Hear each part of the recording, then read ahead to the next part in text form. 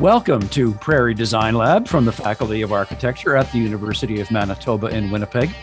We are a podcast focused on innovation in architecture and design from a prairie perspective. My name is Terry McLeod. Today our focus is very much on the design part of Prairie Design Lab. That's because my guest is former Winnipegger Alan Chochinov, who now lives and works in New York City. He's the chair and co-founder of the Masters of Fine Arts in the Products of Design program at New York's School of Visual Arts, and he's also a partner and editor-at-large at Core 77, and he joins us via Zoom from New York City. Hello, Alan. Hello, this is perfect because very few people can pronounce my last name. So this is not only an enormous honor, but like a really strong start for me. It made me feel great. Thank you, Terry. There are lots of great Chochinovs in Winnipeg, as you know. I'm very proud of that. Now, Alan, you aren't an architect, but you're totally focused on design. But your definition of design is exceedingly broad. What constitutes a design for you? That's a double-edged sword there. Even with this master's program that I founded, we teach every flavor of design, as a generalist, where is the focus? Where is the expertise? Maybe we can touch back on that. I define design as a kind of like an intentional pursuit. I love artists. Actually, it's a bit of an open secret that if you're an artist and you apply to our program, you have a pretty high chance of getting in. Artists break rules. It's like built in. You really have to encourage or maybe even train designers to break rules the way artists do. But kind of breakdown revolves around an intentionality that you have a goal. People talk about user-centeredness or human-centered design. Obviously, we need to move to planet-centered design right now. There is a kind of goal involved that's different in design, and there's a different kind of scale involved in design, and that does touch back to your notion of architecture, which many people consider to be entirely about scale and the built environment. At an urban level, scale for other kinds of design is really about reach and how many people are going to be, in some sense affected, hopefully ennobled and enriched by your work. What happens in your Masters of Fine Arts in the Products of Design program? What do you define as products of design?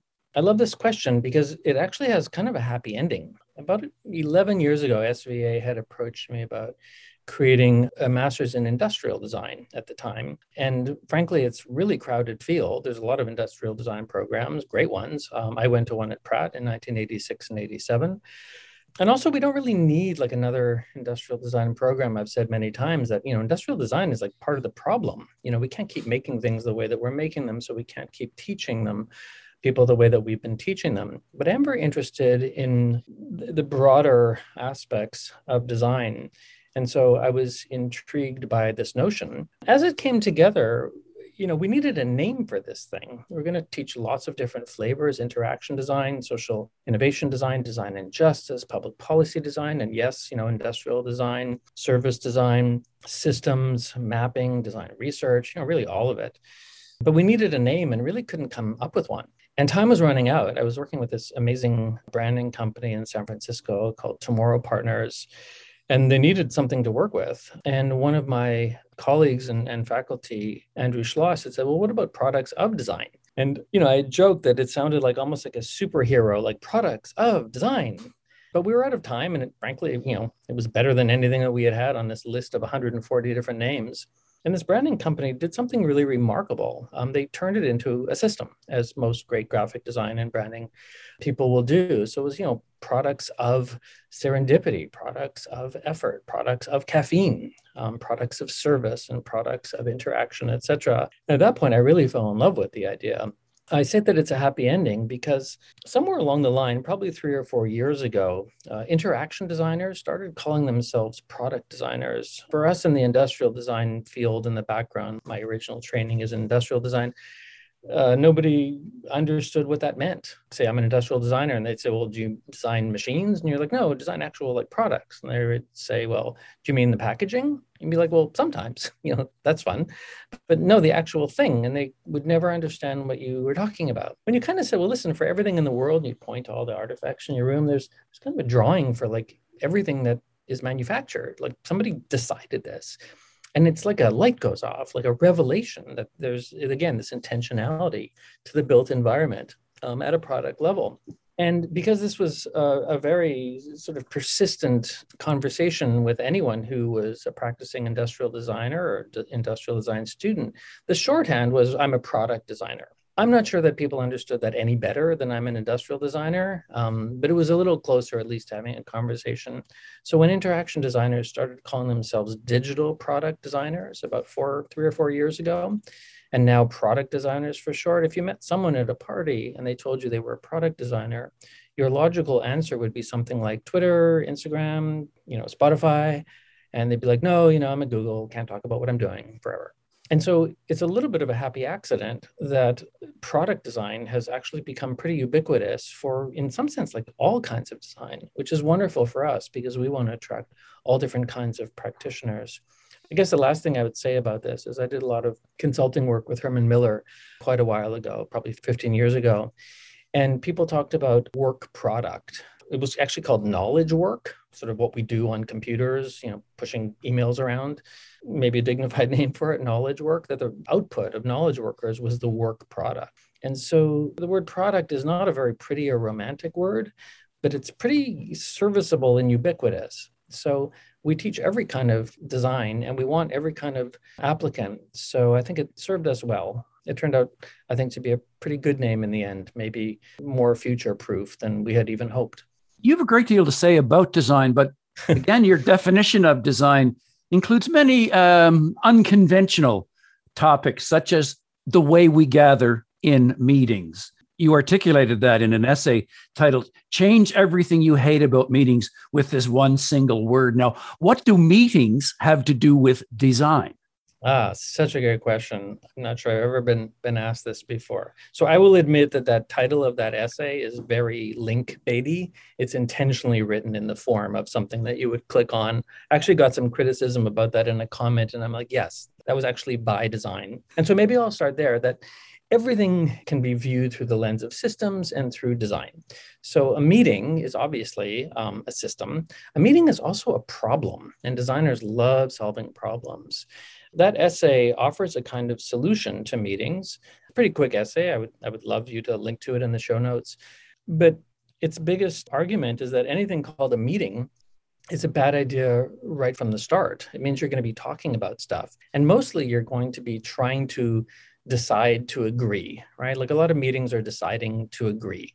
And nothing actually sort of happens. And there are some people who enjoy meetings, but most people disparage them. And I think rightly so. And so one of the ideas in that essay is to actually reframe what a meeting is by renaming it. And this is in a real sense, a kind of design solution. And so what we offer there is that you don't call it a meeting, you call it a review. So for instance, if you had a review at 4:00 this afternoon, you'd probably look and feel pretty silly coming to something called a review empty-handed, right? So you'd probably have to do something before. If you have a meeting at 3:00 or 4:00, you're going to do no preparation. You're either going to be dreading it or, I don't know, maybe excited for it if you don't want to do anything and sit around talking about, what we might do. And so this is a great example of design and innovation where we are, and again, designers love this term, to reframe the problem or the problem space. The problem is meetings, and they are a problem. One of the solutions is not to have better meetings, although I have some suggestions for that. One of the great ways of doing it is to actually call it something else, and to call it something that comes with baggage and expectation that in this case is very positive, right? You could come prepared to a meeting with some suggestions or some prototypes or a sketch or a mind map or a list of competitors or Googling something that is opposite to your point of view to help focus up your own point of view. You don't walk in empty-handed. It's an article I'm really proud of, but it is a great example of how everything is potentially a design problem. Again, that word is problematic, a design opportunity. And in that one of the offerings is to intervene or create a design intervention in the form of language, changed language. You and I are talking on Zoom, right? And you've been speaking about Zoom and its impact in an article published in Fast Company magazine in the middle of July. You talked about the challenges of hybrid learning and teaching during COVID via Zoom and live in classrooms, and it's happening virtually everywhere. Teachers are trying to teach, as you put it, both Zoomies and Roomies simultaneously. But your research has cast some doubt on the effectiveness of this hybrid model. What did your research tell you? Many people around the world are very scared about education in a pandemic world. And we are not in a post-pandemic world by any stretch of the imagination.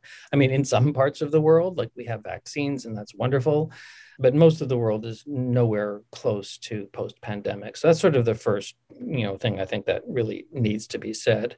Educators are very nervous about this because we understand that distance learning has some advantages, but it also has lots of compromises. And in the design business, we use the studio method where you're actually making stuff around other people and like, ooh, how'd you do that? Can you show me?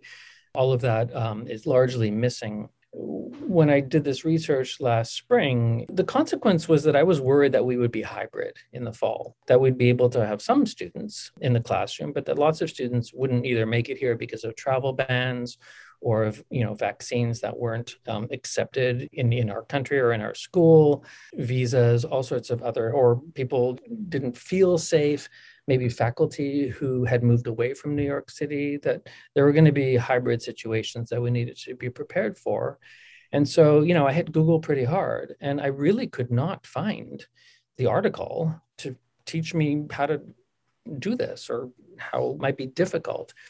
And so I began this, odyssey of research, talking to people really in many different countries, people who had worked with college level, high school, elementary school teachers. They were actually the most helpful of all. And essentially put together the article that I wish that I could have found. And its angle is how to do this with essentially no money. Schools, don't have money. I mean, most schools, most educators. And so the idea of buying fancy teleconferencing equipment, not that there are actually a lot of options out there, is just pretty much out of the question. So I think the article's name is like How to Teach Hybrid in the Fall with Almost No Money. There are some solutions that you could start with if you had some money, but most schools don't. And so it's a very homebrew kind of approach to stay on Zoom. This is how to tackle the video problems, and audio problems are the most challenging at all. But I do say, Terry, in the article at the beginning, you actually, don't want to do this. The conventional wisdom, or the learned wisdom really, is to have two different sections, to have your online students in one section and your in-class students in one section, and don't try and do them what we referred to as hybrid concurrent. The actual pedagogical challenges of teaching Roomies and Zoomies at the same time are the really big problem, that it's not technological at all. I confined this work to the technology setup. It's like, if you have to do this, if your school gives you no choice, or you don't have enough students or enough faculty to split sections and you have to do this, how do you just get it up and working with no money so that you can even start learning about some of the pedagogical challenges and techniques from the people that I talk to? Those are actually the biggest problems of all. Once you can sort of see and hear everybody, what do you actually do with them in a concurrent format? We had faculty last year who just frankly knocked it out of the park. And so we are going to have some remote teachers this year, who don't live in New York City and are amazing at teaching at a distance. I was looking at some of your students' thesis presentations, and I was especially struck by a number of them. One that actually won the Fast Company's world-changing awards. It was a redesigned rape kit. What made that such a good design? This is one of our incredible alumni, Anja Wegemann. She has won a lot of accolades. We do actually a lot of work around girls and women and menstrual health and maternal health. And we're really proud that we have a lot of these feminist topics in our pedagogy explicitly and certainly showing up in our thesis.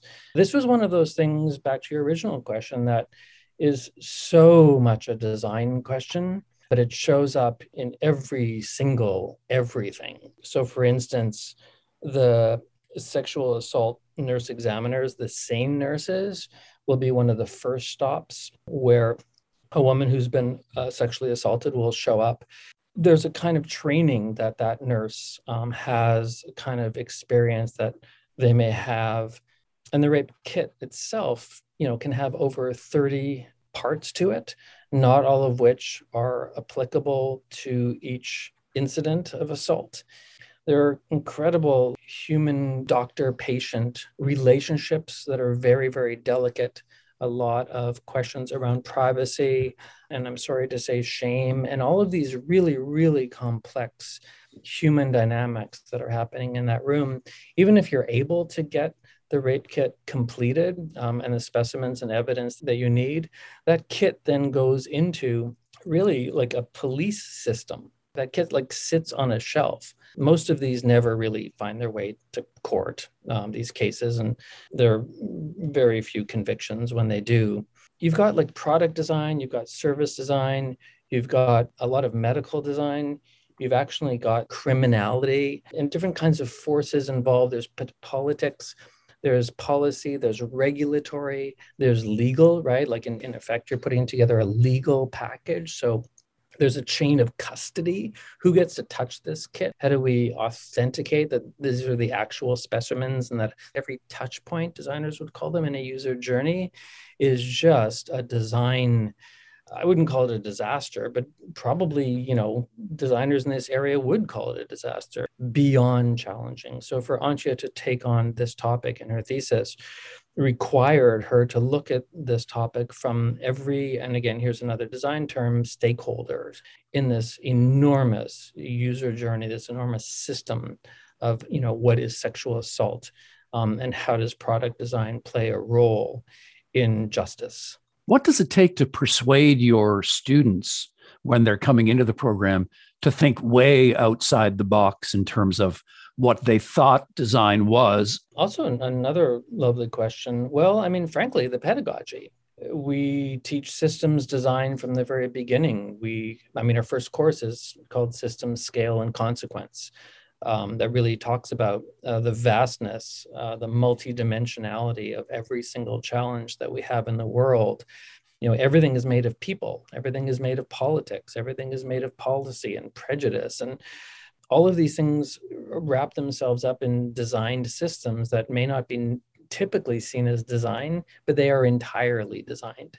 And that means that they can be, in some sense, redesigned. Designers are optimists. It's hard to scare them off. One could argue that pull the corner of the rug of anything on planet Earth right now, and it is just really fundamentally broken. That's one of the things that the pandemic is doing, is revealing just how broken every single system is. Designers are not surprised. We always knew this.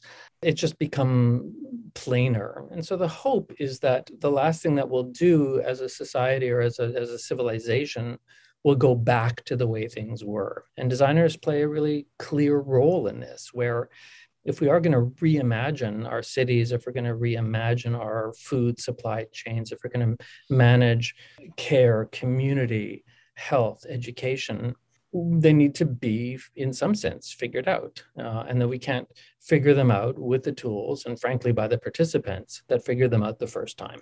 And so these become incredibly inviting, even delicious design contexts for people who want to make a difference to make a difference. Is there a repeatable process for actually how to do this? Yes, there is. It's called design. And in putting this program together, if you look over the course offerings, together we feel that they, in a short 2-year master's program, will equip you with the skills and the vocabulary, but mostly the confidence to say yes to something that probably might not be able to be done.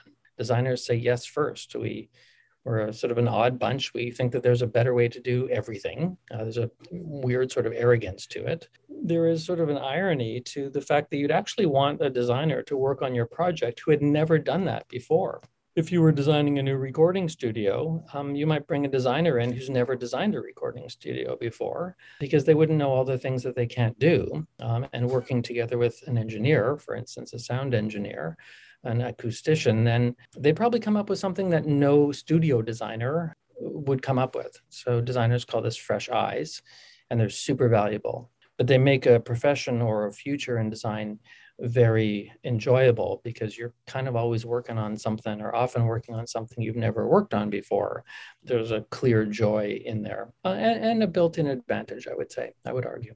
Where do your students find work upon leaving your program? Also a nice question. Well, the program is new. We're just in our 10th year now. So it's only now that we can actually look back and see what did this make? So certainly, one of the things it makes is entrepreneurs, people like Anja or Sovik Paul, who started his thesis around limb loss, limb difference. He is working on a catheter sterilization product. So people come out and make typically their thesis project the next part of their life. I actually did this. I did my master's, that I said, in 86 and 87 at Pratt. And I was really interested in medical design. I did my thesis on HIV and AIDS and what's called phlebotomy, which is laboratory blood collection, and ultimately got a job working in medical design, designing surgical instruments and diagnostic equipment. And there's some entrepreneurs. We have people who go into design consulting. There are obviously lots of design firms, some of the most famous being Frog and IDEO, and we have lots of students who will go that route and then are really now, in some sense, leaving those jobs and starting their own things. And then people who go into the social sector, social innovation design, who will be interested in policy, in government, people who are interested in behavioral economics. We also have a lot of people who want to be teachers. And of course, that's really dear to my heart. I have to say, growing up in Winnipeg was so formative for me. The teachers that I had, University of Winnipeg Collegiate, taught me how to treat people like grown-ups and not like kids. That really stuck with me. I went to University of Manitoba. I went into fine arts, but really changed to philosophy after 2 weeks. I have said that design is philosophy with your hands because, you're looking at, impossible problems, right? If they're not impossible, they're not still on the philosophy syllabus. You're looking at lateral thinking, creative thinking, innovation, induction, deduction, all of the things like precisely that designers do. I was looking back at some of my teachers in anticipation of this interview, and I was thinking about, two of my philosophy teachers who I looked up at U of M, and they're still there, Arthur Schaefer and Michael Stack. So formative in not only me as a designer, as a person, but in how I am as a chair working with faculty. A lot of my work now is helping teachers become better teachers.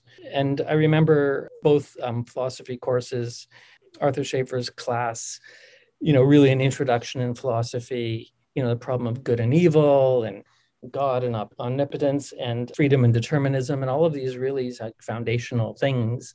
I'm just so proud of growing up in Winnipeg, and I'm just so appreciative for some of these experiences. And I was also thinking, I went to Grant Park in high school. There was this art teacher named Mr. Shoup.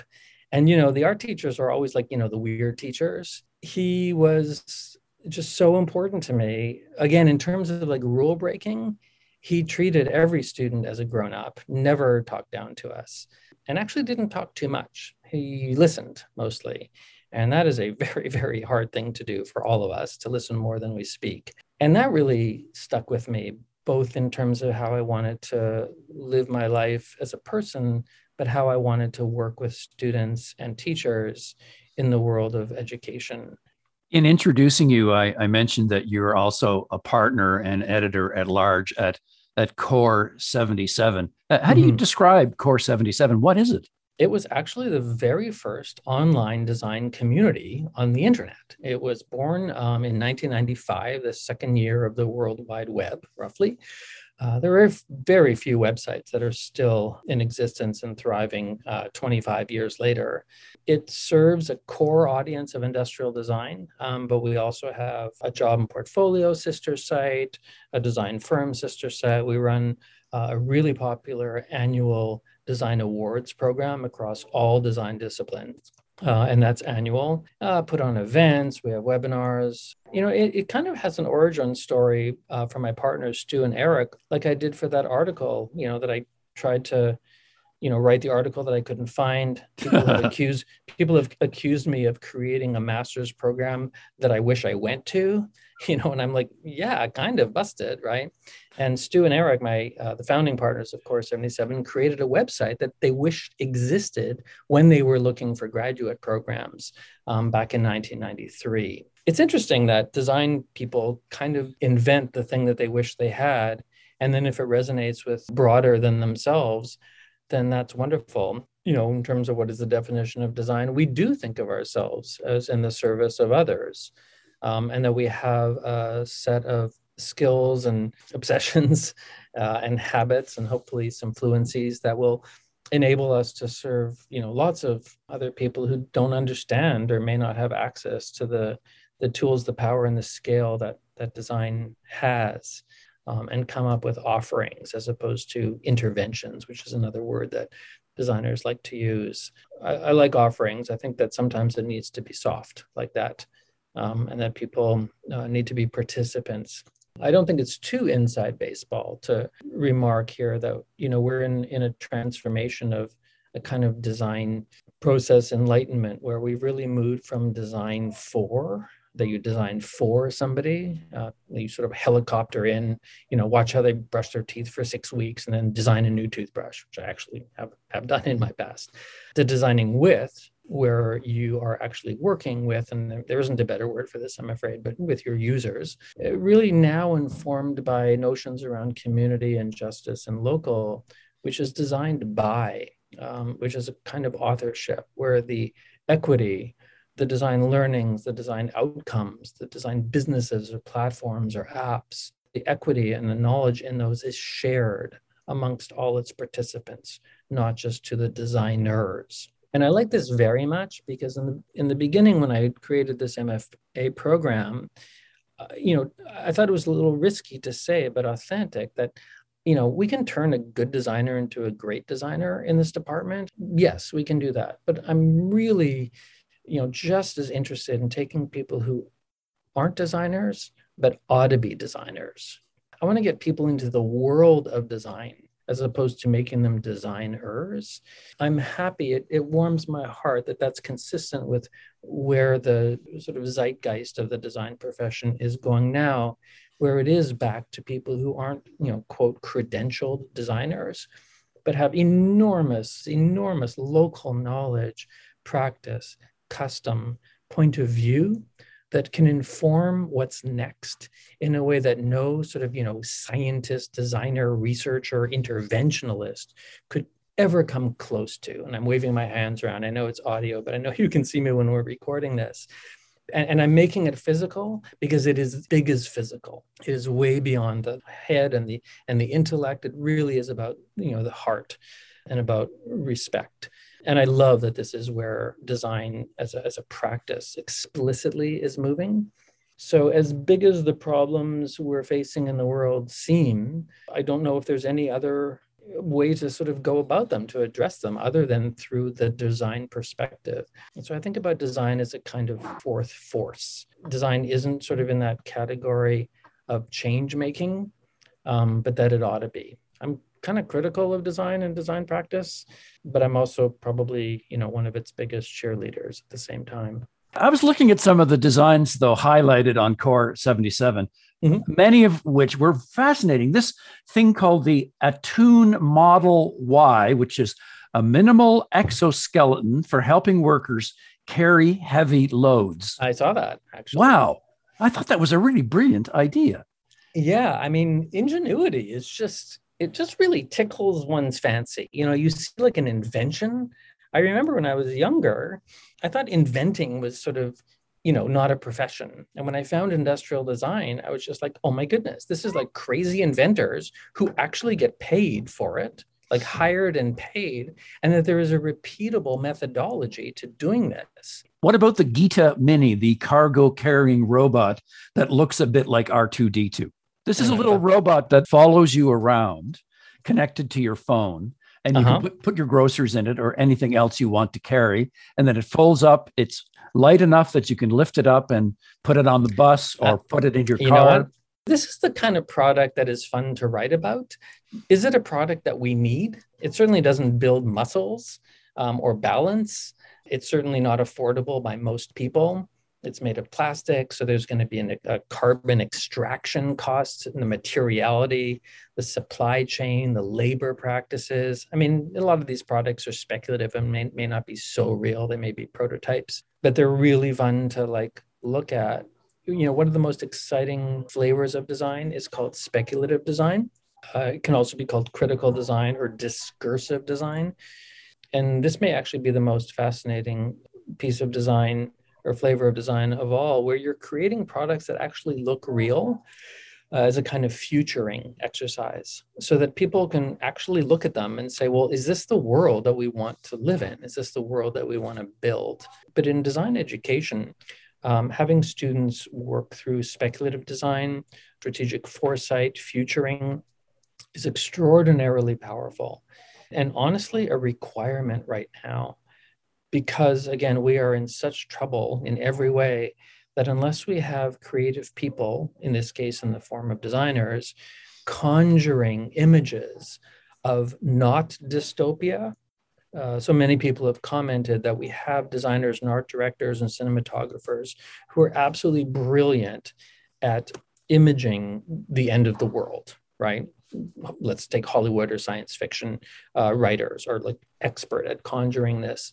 But that people don't spend enough time in their profession, maybe there isn't even a profession, for conjuring not utopias, but in some sense, futures where we are thriving. Not just sustainable futures, but actually positive futures, net positive futures. So futuring sort of codifies or makes functional the exercise of creating pieces of design that look real, that aren't real, but their intention is discursive. They're there to provoke a discussion about what's next. And because the design tools of creation are so extraordinarily powerful and a lot open sourced and accessible, you don't have to go to a master's program to do speculative design.